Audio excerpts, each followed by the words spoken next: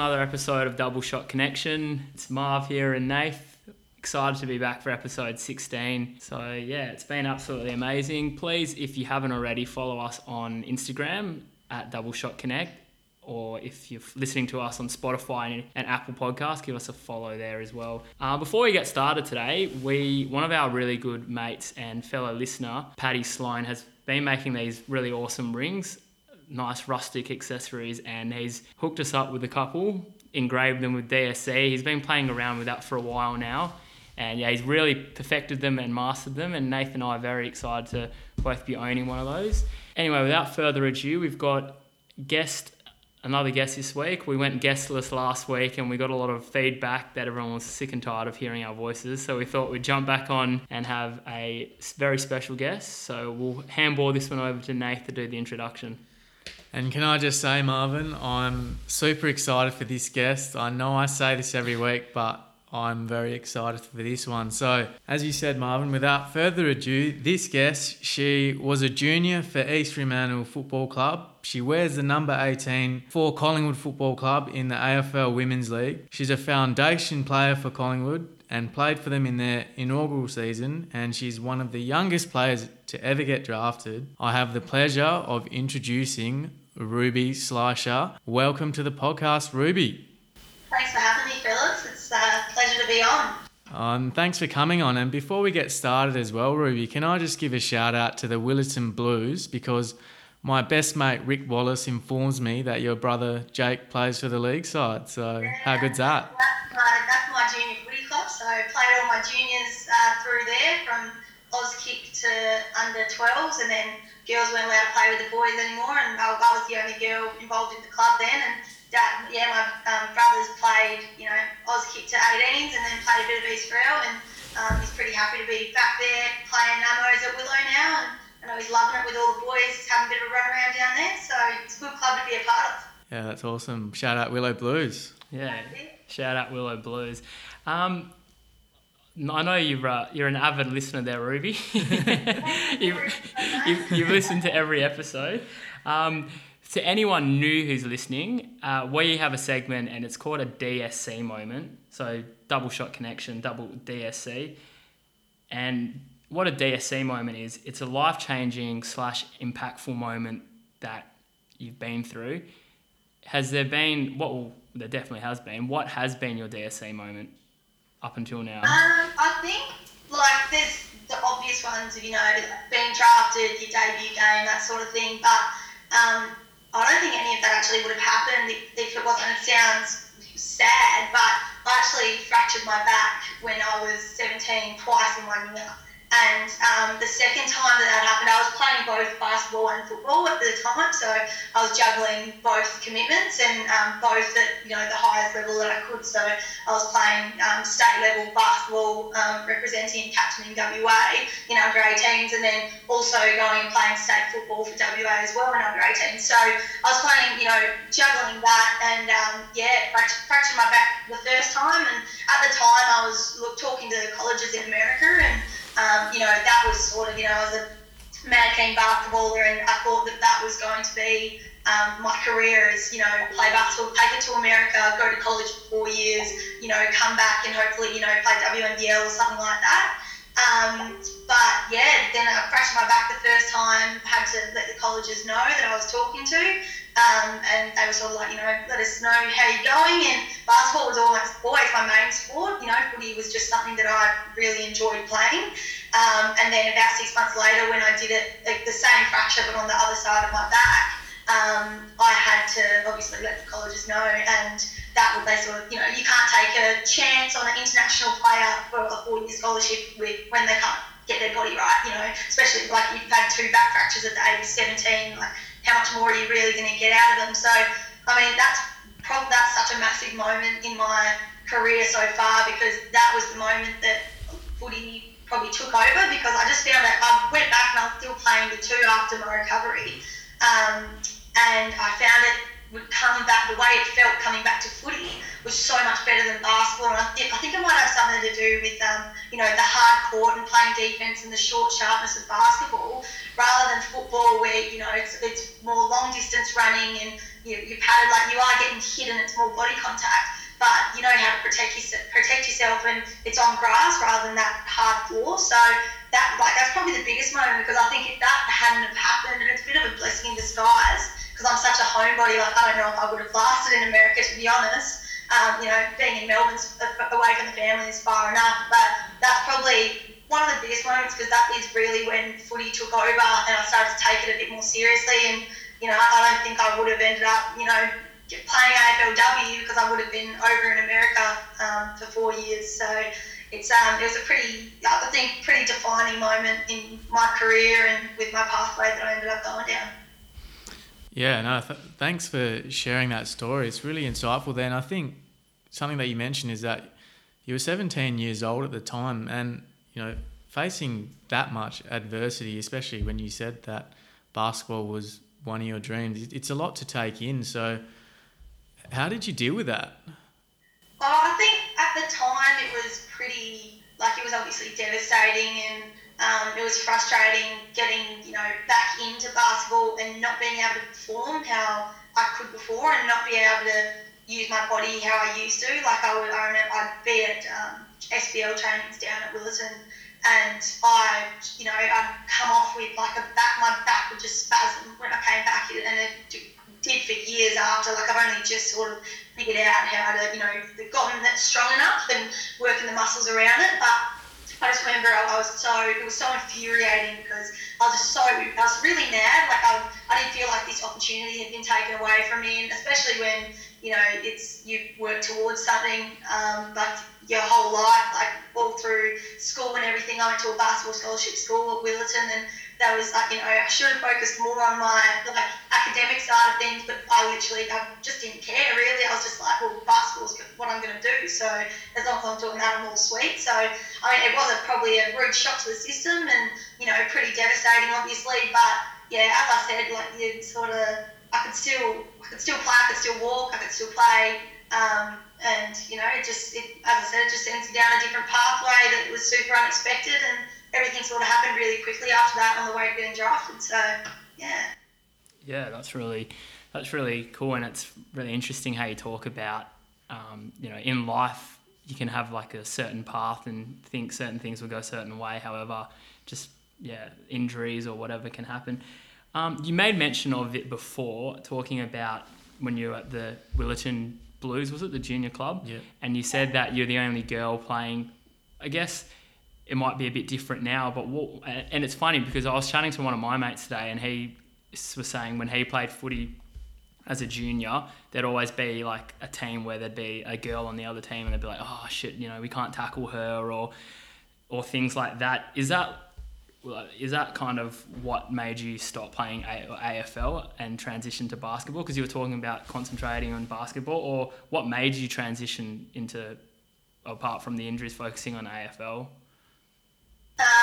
Well, for the start, it's definitely, you noticed it as a kid playing. I didn't feel like I was any different to any of the boys, and all those boys turned into my best mate, and I was just like their sister running around out there, which I loved. And there were a couple of teams that they were probably you have to be careful around her. But I think after the first couple of years playing, and once you got out of Auskick, it was like, oh, she's actually legit, and she wants to play footy like the rest of the boys. And it's before the boys have developed bigger than the girls, so I was equal out there back then.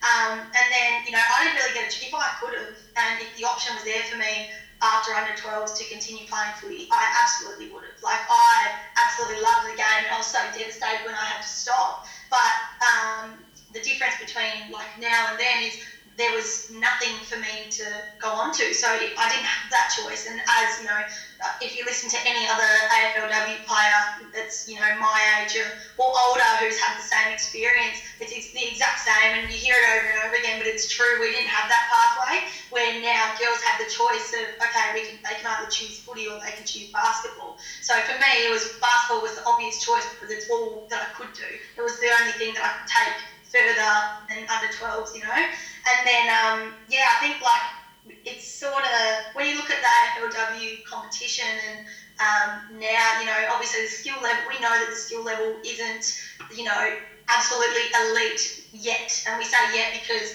these girls that are coming up and that will be coming up, they haven't had to stop playing. So there's like girls now who in this next draft year and the year after, these are girls that have been able to play with the boys to under 12s, and then they've had a girls league to play in. So unlike, myself in this first draft years, these, 3 or 4 first draft years that have gone on, we all had to stop playing or had never played before. So we're girls that didn't pick up a footy for 5 years and then got told, oh shit, there's actually a future for you guys, give it a crack. So that's what, we want people to understand. We know that the skill level's not there, but it's going to be, and we're working really hard to get it there as well. Hi guys, if you're enjoying the episode, check us out on Instagram at Double Shot Connect, and you can also find us on Spotify and Apple Podcast. And please feel free to check out our earlier episodes if you haven't had the chance to. Yeah, that's awesome that, there's going to be that growth and there's going to be that transition, and there's already a bright future, but even, 5-10 years down the track, we'll be alive to see the success and see the growth of it, which is amazing. So I touched on before that you were one of Collingwood's youngest AFL draftees for the women's team. How did you find transitioning from Perth to Melbourne and adjusting to Melbourne life? And because it was at such a young age as well, how did you find moving away from home? Yeah, it was tough. Lee, I'm such a homebody. I've got a really big family back here in Perth. So, I was 18 when I moved over, and it was my choice. So in the women's draft, it's not like the boys where the boys don't know where they're going to end up. They sort of just get drafted to whoever and they move. For us, we pick what state we want to be drafted to. So it was sort of my choice between, Freo had approached me and said, nominate for the WA draft and we're going to pick you up. And then I'd already been talking to Collingwood, and I sort of, I had a chat about it with mum and dad, and they sort of thought, well, why not? Like, you're 18. I wasn't at uni or anything at that stage, so what did I have to lose? Like, home's always here. Everyone's doing the same thing in Perth. Like, go over, give it a crack. So, so it was my choice. So I knew I sort of knew what I was getting into. It wasn't like I was blindsided, like, oh shit, I'm going to Collingwood, I have to move over east. But still, as an 18-year-old who never lived out of home, it was, scary. And like, mum came over for the first week and, got me set up and got my room set up. And I was living with a couple of girls at the footy club as well. From the footy club. And it took a lot of getting used to. Like the club always takes a piss out of me because the first month of living out of home every single night, because I didn't know how to cook or anything. I'm shocked. So bad. I'm terrible. Basically, I just eat the bland stuff and I'm like, whatever, it'll do. But the first 6 months of living out of home, I ate lemon chicken, brown rice and steamed bag veggies every single night for 6 months. And like, when I say like lemon chicken, I mean like just chicken with like lemon cracked pepper over it. Like, that's all and nothing fancy. And then the like packeted brown rice and the like not even veggie steamed myself. I was that lazy. I literally just, the bags that you buy from wherever, Woolies or Coles and stuff, that they're already pre-done, so, which are like kind of gross as well. But that's literally, I just had no clue. So that was me for the first 6 months, and it definitely took some getting used to. And anyone that knows me and knows how messy my room is on the best of time, that 6 months of not having mum on my ass telling me to clean up my room because I'm living at home was a pretty messy one. But like anything, you adjust to it, and then it probably took me a year and a half, 2 years to sort of like get into a groove over there and get really comfortable and have people around me that I felt really comfortable with, as well as like on an outside football basis. And I think once I had those people outside of football, and that my life wasn't just like footy 24/7 there, that's when I sort of settled in a bit more. So yeah, it takes time, but it's like anything, you stick at it and you get used to it. Yeah, it sounds like lemon chicken, brown rice and steamed veggies would definitely get the job done. It sounds very healthy. So yeah, that's it. High protein. Yeah, high protein. So since then, have you worked on your cooking skills, and does Ruby now have a signature dish? Oh, look, I wish I could say yes. So like, I've gotten a little bit better. I'm still not great. Like I definitely wouldn't, you know, be going on like MasterChef or anything like that. I'm just like, I'm really happy with bland food. It's really boring, but like I make a good pumpkin soup. That's, there you go. It's not bad. So, you know, winter in Melbourne, pumpkin soup. Except one time I almost did burn the house down because I forgot the stove stove and I got caught watching Netflix in my room. So that was just disaster. But no, usually my pumpkin soup's pretty good. Thanks Julie Hogues for the recipe, Mel. Otherwise, no, I just eat like, I don't know, a lot of mince and veggies. Like a lot of really boring stuff. Anyone would find it with some taco seasoning, like, and to spice it up, you know, to give it some sort of flavour. You sound very similar to my housemate, who I always rip into on these podcasts. He doesn't know how to clean dishes, clean his room, or cook. So. I'm good in communal areas. Communal areas, I'm good. So it's fine. Like if you're in the kitchen, I'm pretty good. Like as soon as I've cooked, I'll clean up, whatever. But in my room, I'm happy, like sleeping on my clothes. Like that's fine. I'm not that bad, but I just like really get everywhere. So. I'm bad like that, but yeah, it's in my own space at least. Like I'm pretty good in the communal areas. Yeah, and you grew up, you know, playing basketball at Willetton, and you went to Willetton High. So it sounds like you grew up as a Southie, like I did myself. And you know, I guess in some circles there is a bit of north and south divide. Is there something similar like that in Melbourne? Everyone picks on me. For starters, there's all the Victorians against me pretty much, particularly for the Palmy debate. I was talking with my teammates the other night because Victorians say Palmer when they're talking about chicken palmy, and it's clearly Palmy. So that's like, it just gets heated. I don't even want to talk about it. But like, there's a bit, I don't know, not really. I feel like Victorians are a different breed anyway, but nah.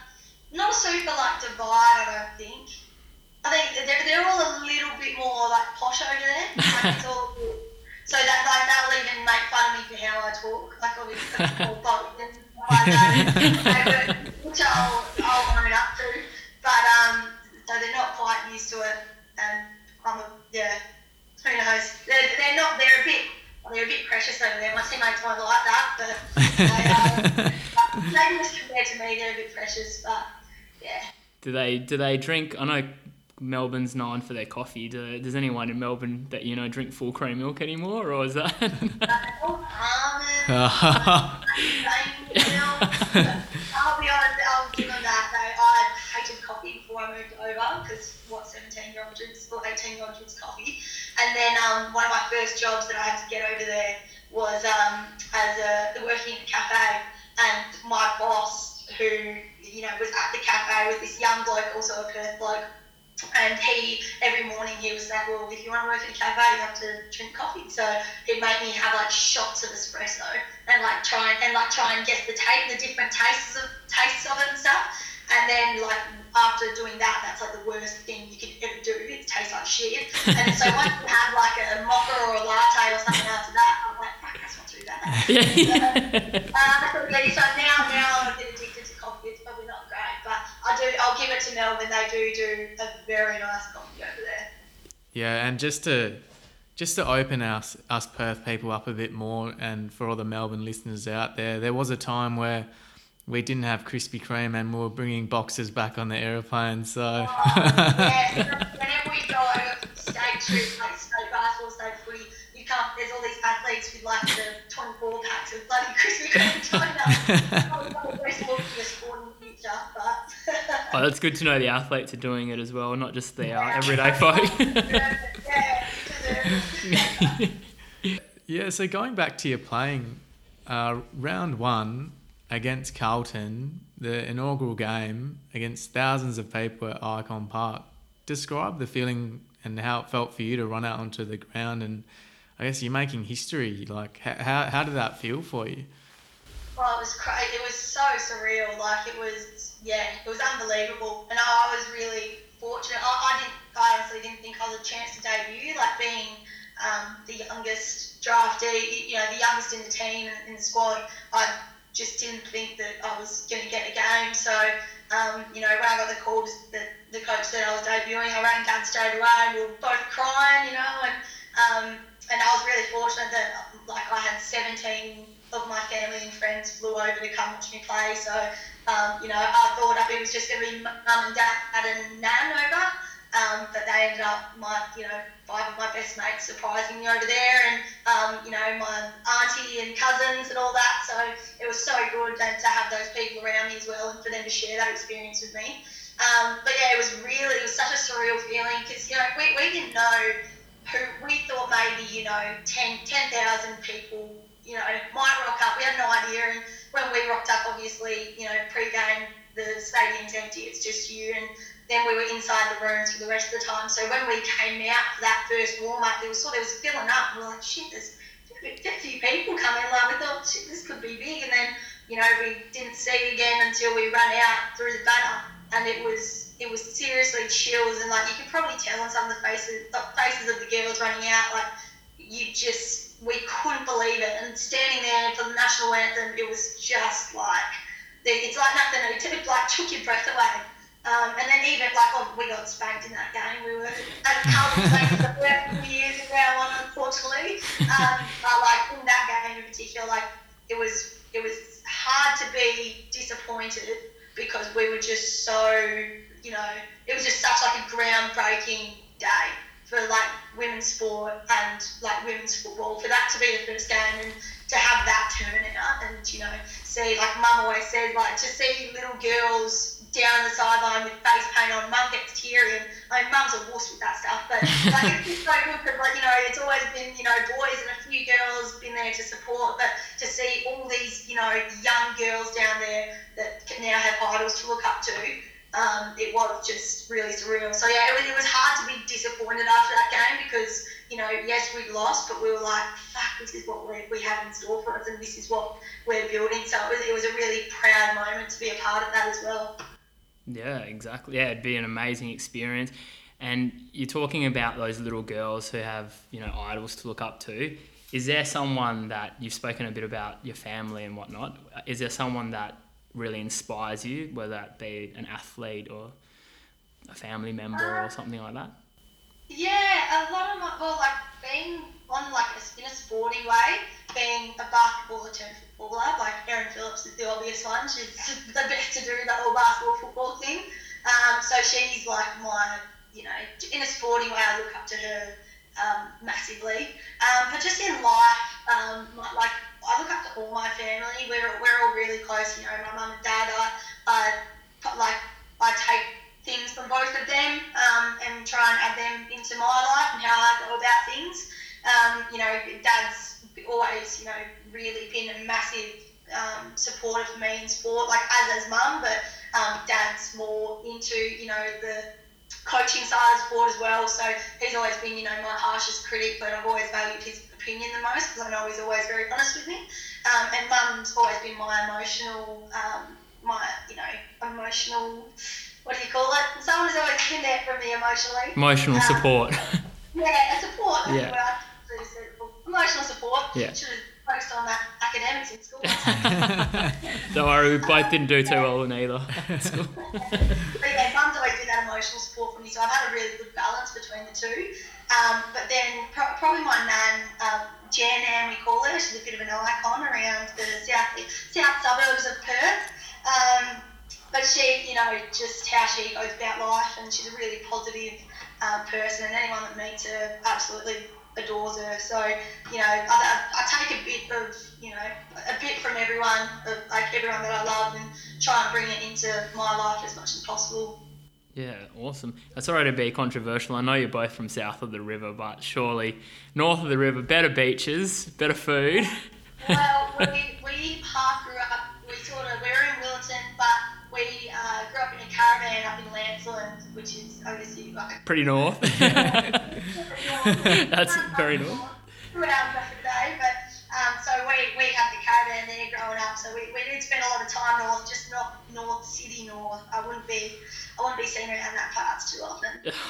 Yeah. What beaches are there south of the river? Can I just ask? South Beach, Coogee, you know, there's some good beaches there. Yeah, So talking about inspiration, Ruby, I had a look at some of your media skills when you did that Collingwood TV segment and you went around and interviewed all the girls, and I've also seen a video of you doing some TikToks.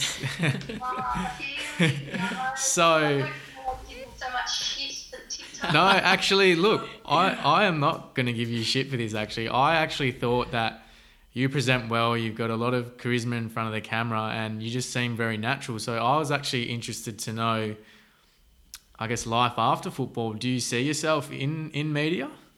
Yeah, so it's funny. So the footy club were really good. The first 3 years at Collingwood, I was playing and having to work. Obviously we're not on that much money, so I was having to work full time to pay rent and stuff over there.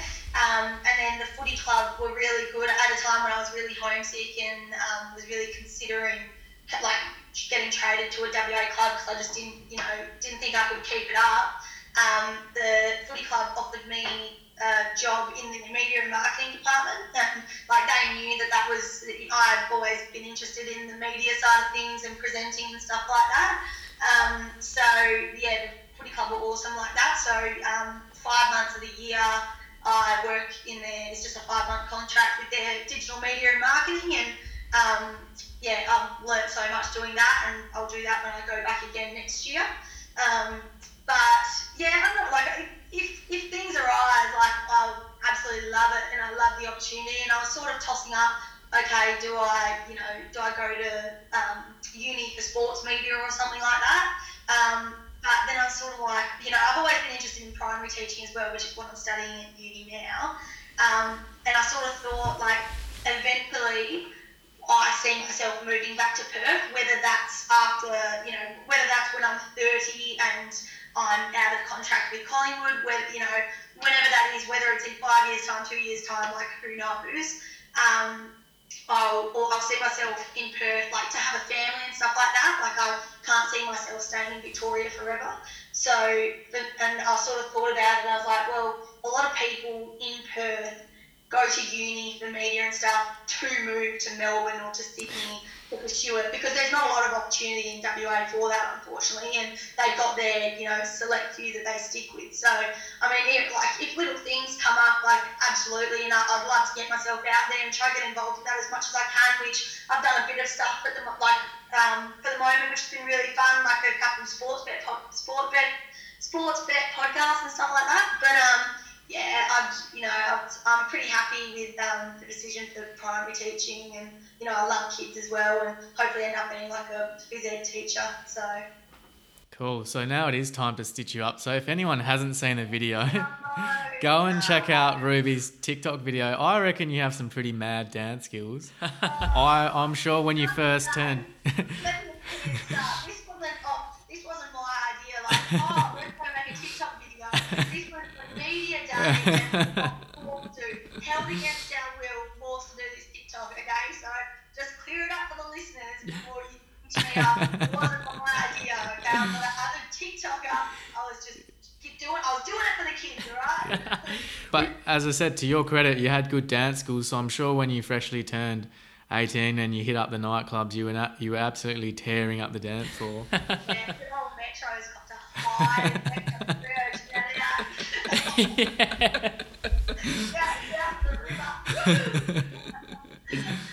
It sounds like you give Nath a few tips. His dancing's not so good. Questionable. He's Me and Metro Saturday night, eh? Yeah. Sounds good. 1.5 meters, guys. Make sure you're social distancing.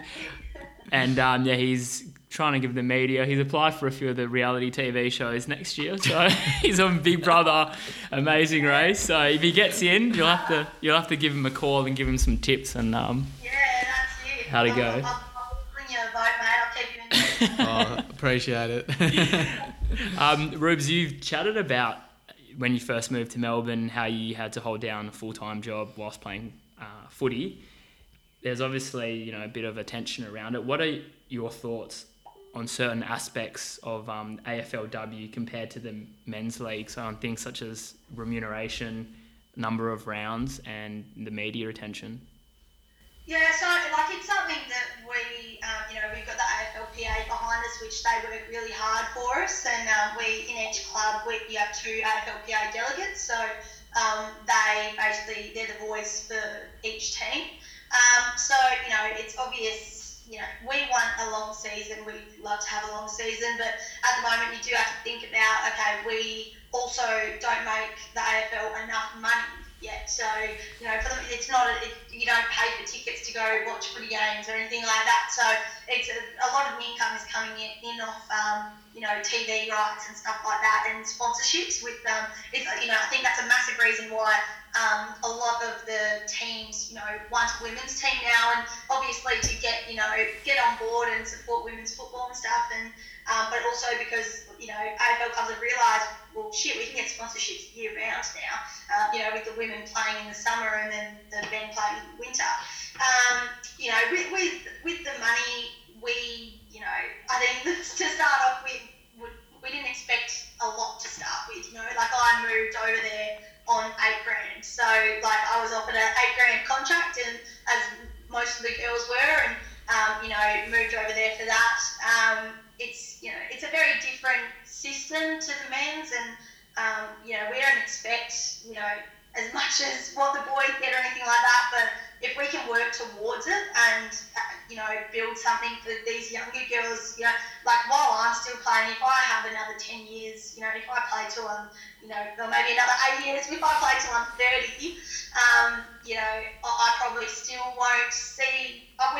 We might not be anywhere near what the boys are doing, but hopefully we would have worked towards it and built the base for it, so that these young girls coming through it can be a bit easier for them, even in the way of it probably would have been so much better for me as an 18-year-old moving across if I had a host family to move into, which is what all of the Drive D boys get. They get offered that, or they get to live with a teammate.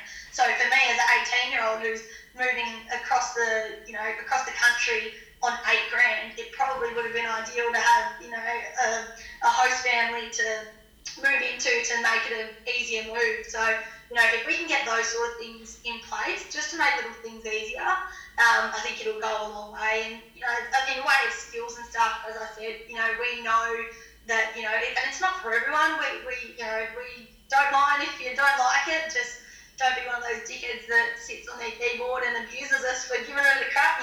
So yeah, we'll get there. It might not be while I'm playing or in 20 years' time, but at least we're building something and we're building towards it.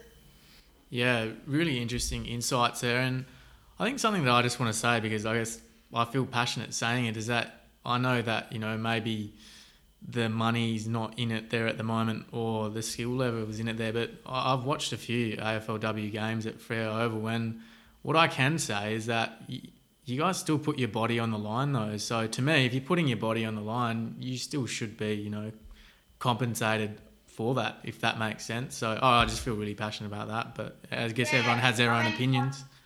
Yeah, if you've watched, it in year one, and which it would have been pretty hard to watch in year one. There were girls who hadn't picked up a footy in ages and been thrown into this league. So it would have been pretty hard to watch. But if you look at the difference, if you go back and watch a game from year one into the season just gone, it's a pretty massive difference. The skill level is going up every year. And even just, we're hitting each other harder because we're in elite facilities where we have a gym and we have people watching us do the gym, which has never, I've never had that. Even when I was playing state basketball and stuff like that, I didn't know how to gym. I've only learned how to gym in the last I've just been you just rock up and play. There's so much more to it, and that's what our bodies are getting used to. So we're building this muscle that we've never had before, and we're evolving. Our bodies are evolving, and we're turning ourselves into athletes now rather than just girls kicking a footy. So the skill level, this last season, and I've had people say to me shit, this last season has been so much better. And my guy mates who would only watch women's footy because of me, they came down and watched our game at where it was Collingwood versus Freo at Freo Oval, and they were it was so much harder hitting in person, and it's so much quicker in person than it looks on TV. So it's just I just encourage people to, where if you can, get down and watch a game, because it really is you don't realise, and you hear like the cracks and, you know, the hits that we do out there, and it's a shitload faster in person than it looks on TV for sure. Yeah, and you say, you know, getting more eyes onto it. Something that I just sort of noticed as well is, you know, I check the AFL website a fair bit because I love my footy, is that, you know, I realised that Marvin's birthday yesterday, and coincidentally that... Happy birthday, Marvin! Big 2-7. And yeah, the 12th of August was when the AFLW trade period finished. And I was like, well, hang on a second, because I watch Fox Sports News on Foxtel a fair bit as well. And I was like, I never really saw much coverage of that on there. And you see with the men's, there's just like so much trade radio news, so much trade news and stuff. Do you think, and I guess moving forward, I guess as, I don't know, things progress, would it be good to see more of that coverage in media as well? Absolutely. I mean, like, even when it is peak our season, you're seeing more of the boys, and even though they haven't started yet, you're seeing more about, you know, the JLT series or whatever it's called, the NAB series. I don't know what they call it now. It changes every bloody year. But you're seeing more about that than you are about our actual main season. So that's something that we definitely try and push, and that we're trying to put pressure on, you know, the marketing and the AFL and stuff to get us out there, because the game's not going to grow unless we have exposure. So it's definitely something, and, you know, that's why if you follow any AFLW players on Instagram, a lot of it is up to us. You know, we'll post before every game saying, get down here, we'll give time and location, because sometimes the media won't do it for us, or it's very bare minimum. So, you know, a lot of the time it is up to us, and we might bombard your feeds during the season, but, you know, we're doing what we got to do at the moment. So, it is pretty, like, disappointing when you don't see a lot of it, and, you know, when you're a couple of weeks, or you see the first ad, you know, maybe 2 weeks out of the season. Like, I think we need a bit more exposure than that, so to, you know, make people aware. But again, you know, hopefully that's something that comes, and we'll just keep bombarding the feeds until it does come. Yeah, for sure. And we're no strangers to some bombarding feeds. We started the podcast, and we appeared on a few Insta stories and bombarding everyone's... Plenty of posts. Gotta do what you gotta do. Exactly. And I'll admit I'm guilty of also having a bit of a stalk on you, and went back on the Instagram feed or Instagram post and saw that, this is a bit more of a positive one, that you went up to Tennant Creek in the NT. And yeah, that's just really, that I just saw that picture and it really like stood out for me. What was that experience like? And yeah, would you go back up there? Oh, 100%. That was seriously one of the best experiences. I'm so grateful for Collingwood and for giving me that experience. So yeah, they basically put it to us girls. They said, you know, we've got 3 spots, and the boys do that there. Tennant Creek is one of our development zones, so we're Collingwood affiliate, like Collingwood, each AFL club have their zone. So I think it's like, is it Essendon or Richmond have, you know, Tiwi Islands and stuff like that, and it's basically for us, and we can help grow that that community and offer them support and stuff like that. So Tennant Creek is our zone, and the club put it to us and said, you know, we've got 3 spots. We're going to run for the first time ever a all-female football clinic. For, you know, I think we had a week there, and 3 days was at the high school, and then we had a day at the primary school as well. So, you know, that was again a pretty massive moment. I think the last, you know, however many years they've been involved, they've only ever had the boys going up there, you know, once or twice a year they get to go up there and, you know, run the clinic for the boys, but this is the first time that it's been the girls have been pulled out of class, and a massive part of it is trying to get kids to go to school up there as well. So, you know, there was something ridiculous. There was some outrageous number. The amount, like, I couldn't even ballpark it, but it was a shitload more kids would come to school when they had people there doing a footy clinic or something like that. So rather than say there was probably 10 kids in a class, rather than 2 kids in the class, you know, come to school, there was 8 kids coming for a footy clinic, you know. So it was increasing that in school attendance, which is, you know, was a main aim for it, and you know, trying to promote, you know, healthy eating and school attendance, and general hygiene and stuff, which like is often lacking in those communities. So, and like that awareness about it. So that was our main role up there, was to encourage the kids and make them realise that they have pathways if they want it.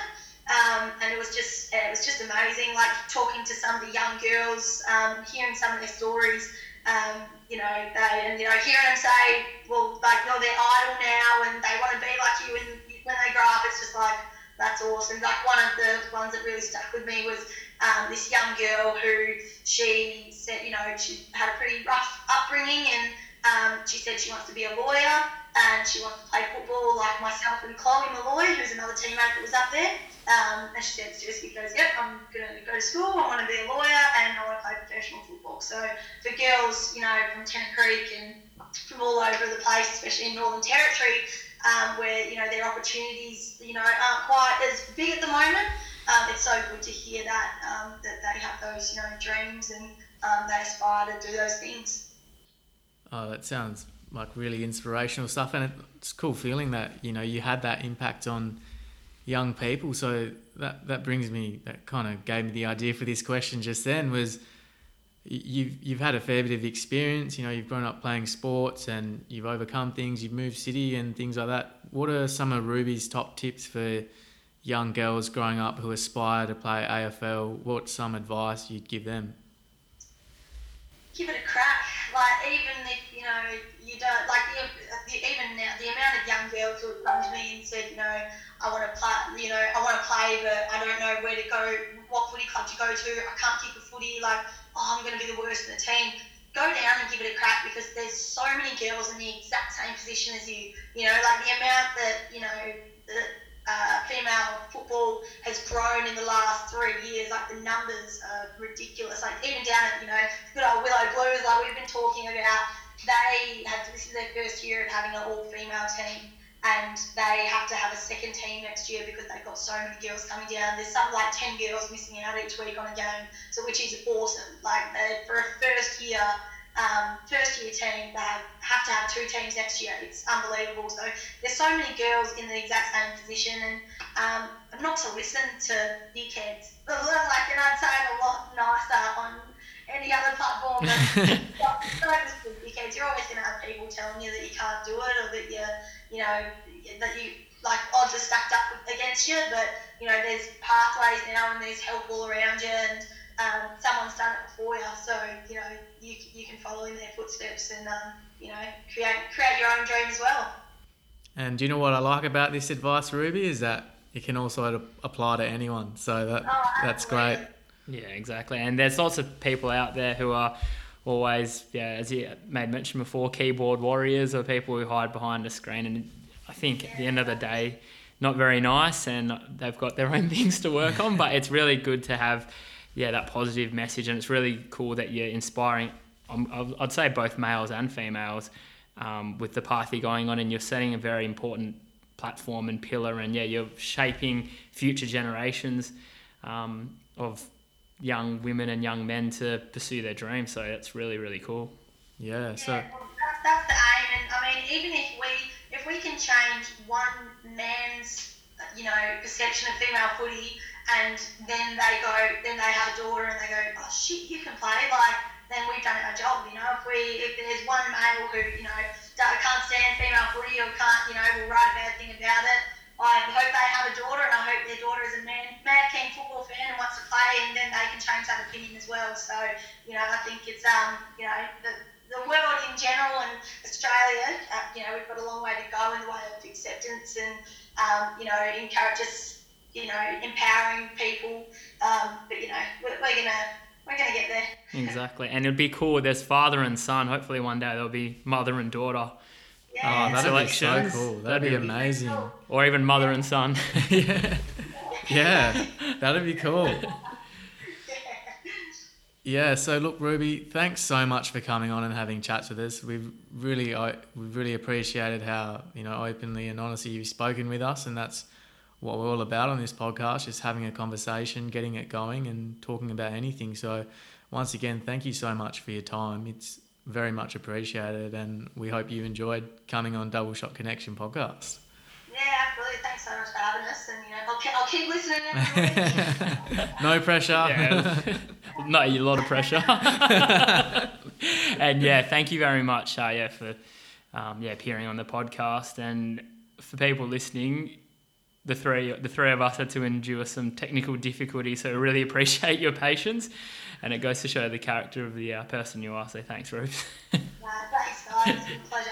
Yeah, Awesome. And if you're not following us on Instagram, Spotify or Apple Podcasts, please do. Double Shot Connect, episode 16. Hope you enjoyed, and we'll see you at episode 17.